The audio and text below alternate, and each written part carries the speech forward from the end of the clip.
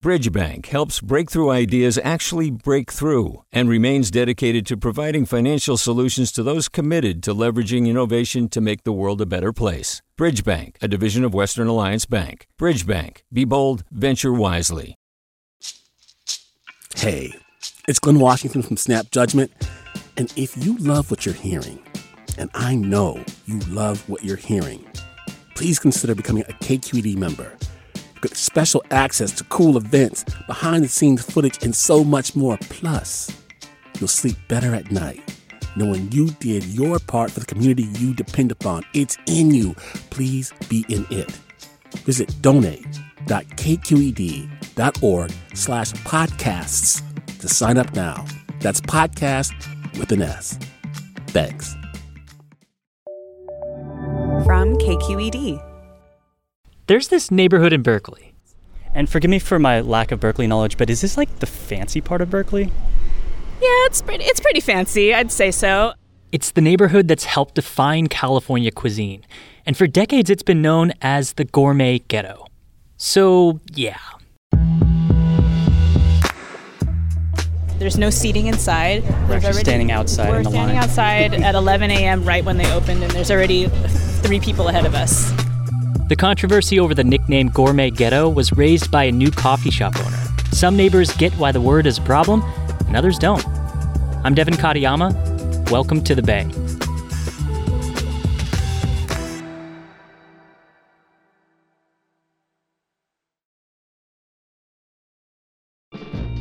This is the epicenter of the Gourmet Ghetto, what people call the Gourmet Ghetto, Walnut and Vine.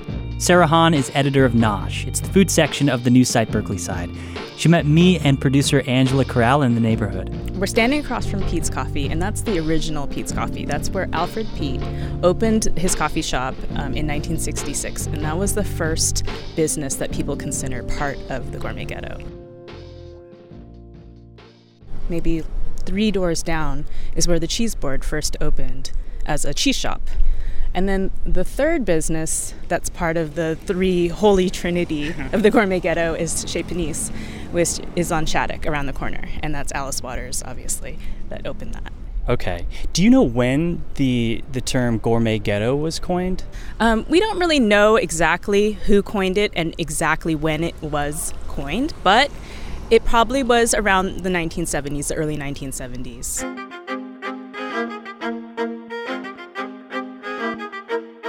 So there are 3 theories about who might have coined it, but the person who's most likely responsible for coming up with the name is a comedian who also worked at the Cheese Board at the time in the 1970s.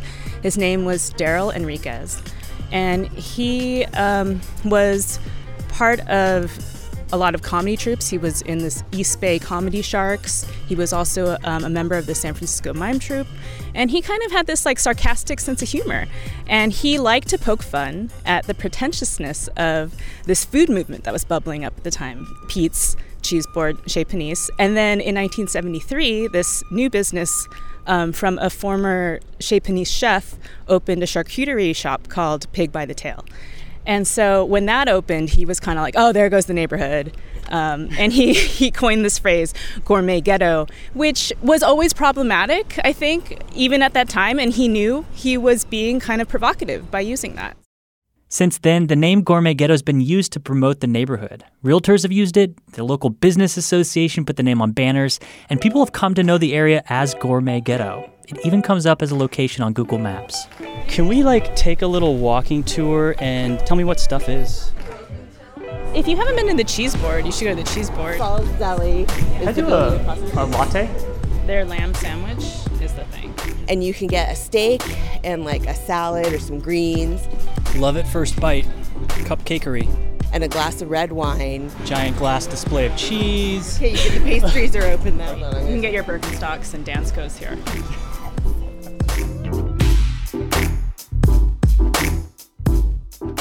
So a lot of people think that gourmet is an outdated word. And Alice Waters, she said that she felt like it also was an exclusive term. People who are described as gourmets are people who are of a certain socioeconomic background that maybe travel to Europe or, just eat certain fancy foods all the time. And so she felt like that was not right to describe the neighborhood. In terms of the word ghetto, I mean, it's always been associated with segregating a group of people. And after World War II, ghetto has been associated as a pejorative way to talk about African American culture.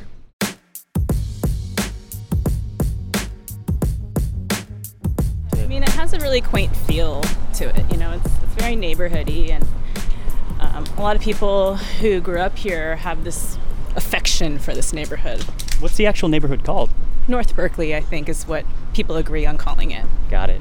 Angela, since you live in Berkeley, and Sarah, since you write for Berkeleyside, how do people use the name now, Gourmet Ghetto? I don't know if people who live here really use it. I mean, I would only use it sarcastically, I'm sure, or if I was describing to somebody from out of town where something is. Yeah, I mean, that's definitely the sentiment I heard from people I talked to. No one really who lives here calls it Gourmet Ghetto. And even, you know, I went to Cal, and I don't remember calling it the Gourmet Ghetto, but at the same time, people understand that reference.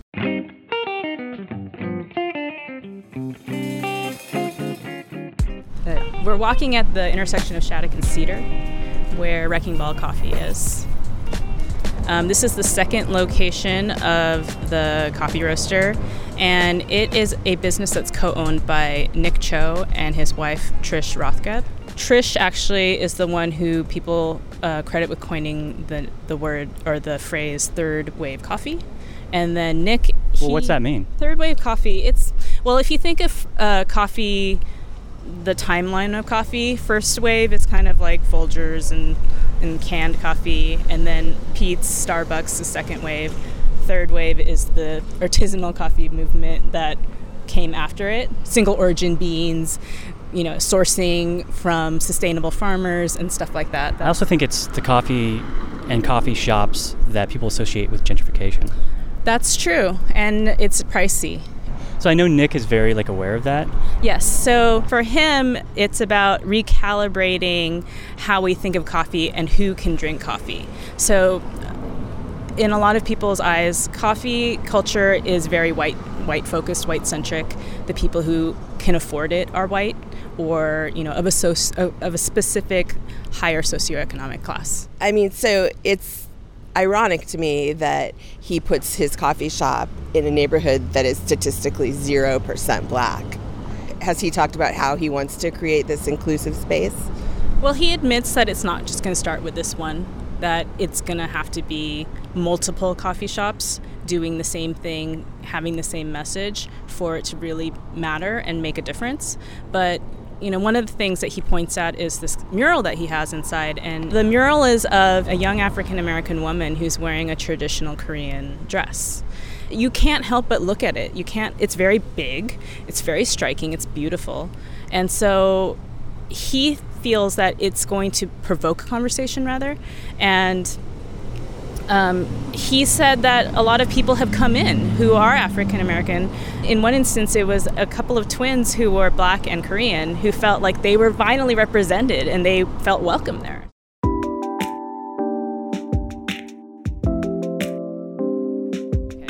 So when Wrecking Ball Coffee was about to open, Nick Cho contacted me to interview him, and I had done a little research and read about his coffee movement mission, and I thought about, you know, he's in this area called the Gourmet Ghetto that seems like he'd probably have an opinion about it. He's very opinionated.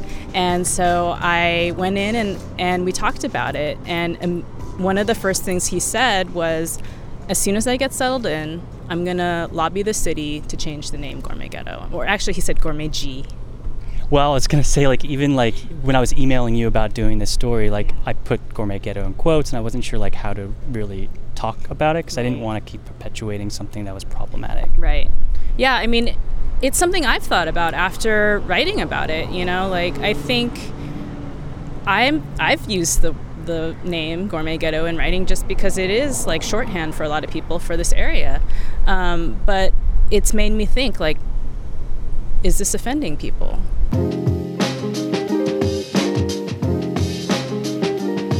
So when you put out your story, I noticed there's a lot of comments on the Berkeleyside website So what were people saying about it? Well, it was really split. Some people felt like, hey, this is the name that we came up with. We should own it. You know, there's like a point of pride around it. Let's just keep it. And then there were a lot of people who actually came out and said, you know, I have been uncomfortable with the name for many years, and now is the time to do it, because there is this movement towards being more inclusive. Same thing across the nation. They're knocking down old Civil War statues, the Confederate flag. Some people are starting to realize that it's not okay to, you know, that represents a terrible thing for many people. And this would just be, you know, the Berkeley version of that. There's no Civil War statues in Berkeley. Think about this story as yet another learning moment. That's how Sarah thinks about it. She says that some readers are coming out and saying, you know, I never thought about the context of this word. This is true even for people like Nick Cho, who admits to having used the word himself before. He said that he regrets using that word. He feels like it was wrong and that he would not use that word now. That he's learned from that and that he's grown from that. Well, I feel like that's what some of the comments we're hearing about this story. Like you were saying how some people were like, I never knew that this was problematic, and now that I do, I'm not going to use it. Or it is a thing that everyone probably has a moment in their life when they've realized they've said something like that and are embarrassed about it. And so, I mean, I think it's about admitting that you said it and that you know why it's wrong, and then not using it anymore.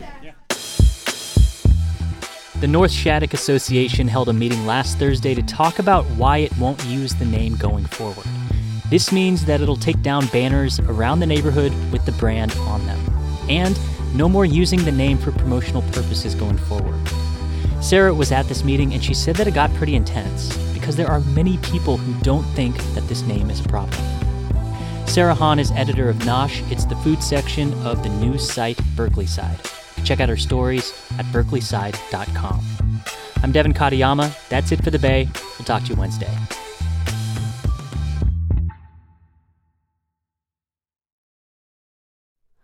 Hi, it's Terry Gross, the host of Fresh Air.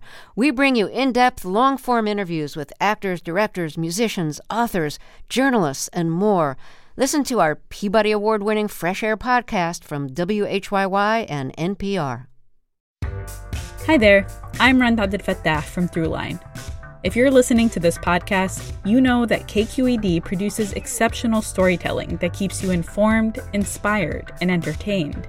Their podcasts cover issues from your neighborhood to the entire country and everything in between. Support this work today. You can help us continue to bring quality podcasts to your ears. Just head to donate.kqed.org/podcast. That's donate.kqed.org/podcast.